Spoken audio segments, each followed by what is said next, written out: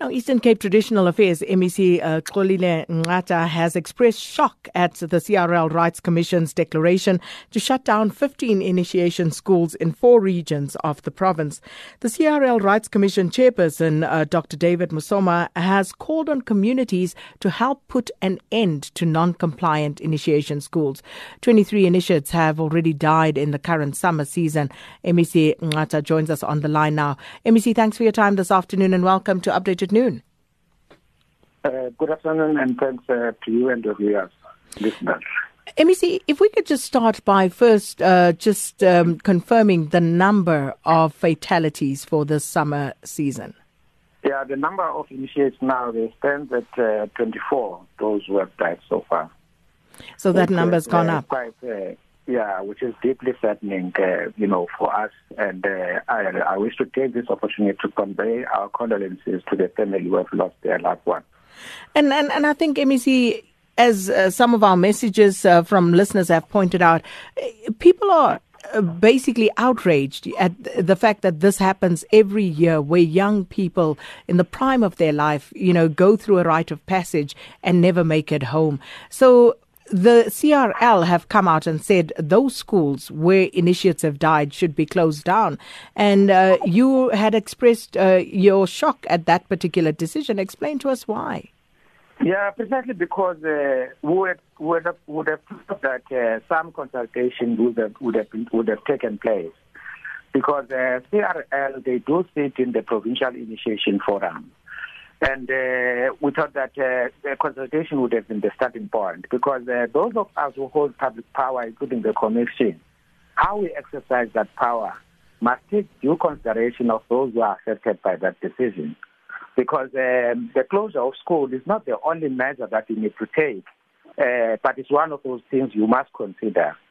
The immediate thing that we've done, with working with traditional leaders, was to visit the schools and deliver water, because the main reason that is dominant for the death of initiates is dehydration, and therefore access to water is quite very important, and therefore demystify the wrong belief that if they are denied water, they are likely to heal quite speedily, which is not true, and therefore that's what we are doing on the ground. So that's why we're saying, because if you take a decision, you must have other people to help you enforce the decision. And therefore, a consultation, with relevant role players becomes critical. That's why we felt that, it was rather unfortunate for the Commission to just make an announcement. And yet they need all of us, even if in implementing that kind of a decision. Firstly, I spoke to Dr. Mosoma earlier this morning, and one of the things he said, because I wanted to understand the jurisdiction of the CRL Rights Commission over this matter, and he says they do have jurisdiction and they have a mandate. And one of the other things he mentioned was, he said that people cannot continue to die in the name of culture. And I'm listening to the explanation that you gave about initiates being dehydrated and dying from dehydration because of a wrongly held belief. And that means that he is right when he says people are dying in the name of culture, whereas these things are preventable. Well, here's the point there. And my point is not to question their mandate, which is the point I made earlier on, but how you exercise your power as you carry out that mandate. Consultation is not a favor. It's a legal obligation in itself. And therefore, this thing of working to those who are affected becomes very critical. It's not a by-the-way thing. So that's at the heart of our argument here. And we are not folding our arms, whilst people are dying. It's not true. We are on the ground, we're visiting, we're providing water, all the necessary support. We're taking action to those who are found to have done wrong. Police are investigating other cases so that people can be charged. And one other critical role which is missing is the role of families in many of these instances, because families of initiates cannot surrender this to government. Central must be the family, where family provides support to their own children. They visit them when they are at the initiation school. So neglect is one of the issues by families that are affected in many of these instances. Hence, we're intensifying our monitoring and we're calling upon the community and families to be actively involved. And, one of the critical issues in the African culture, no child is an orphan in African culture. Even if they don't have parents or a single parent, a neighbor or relative will be there. Those are some of the things we're calling upon to say, let's go back to those issues so that necessary support is provided to initiate. Now, to that point, the CRL Rights Commission Chairperson, Dr. Mosoma, he says that these deaths could have been avoided had concerned parties taken seriously the report that the Commission had previously released. What happened to that report that was released by the Commission? Well, to be frank, I did not have access to the report. I was appointed this year into the department, and I have not seen the report.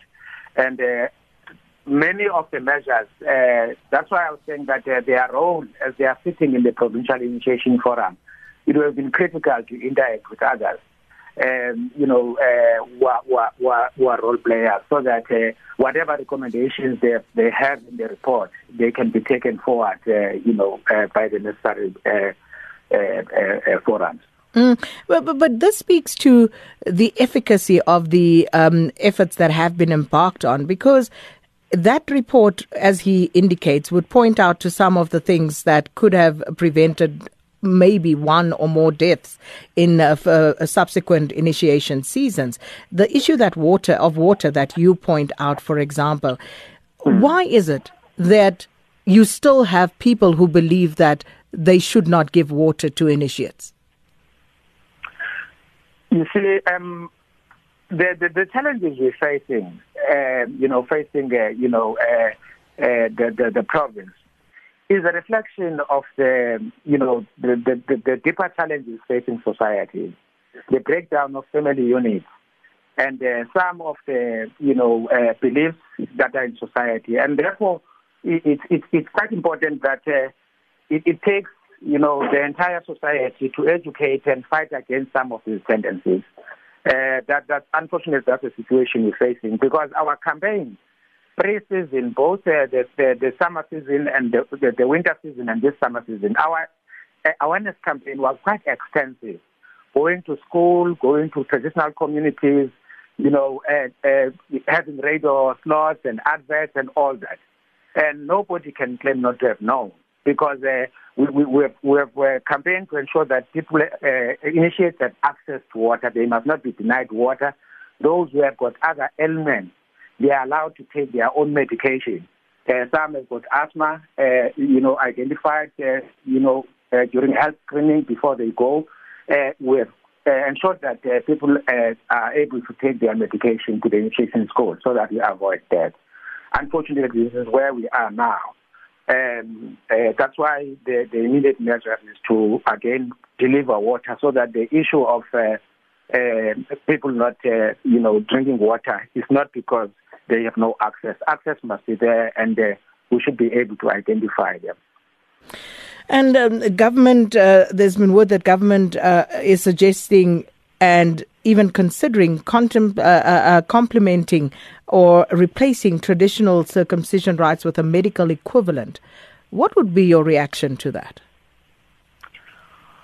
Well, one other issue that, I would want to, preface my response is, one of the things that are said by Gugi Wadiyongo, an African writer, which says that we must do away with this belief to think that as Africans, in order to be a better person, you must do away with your culture and other things, be more European to be a better person.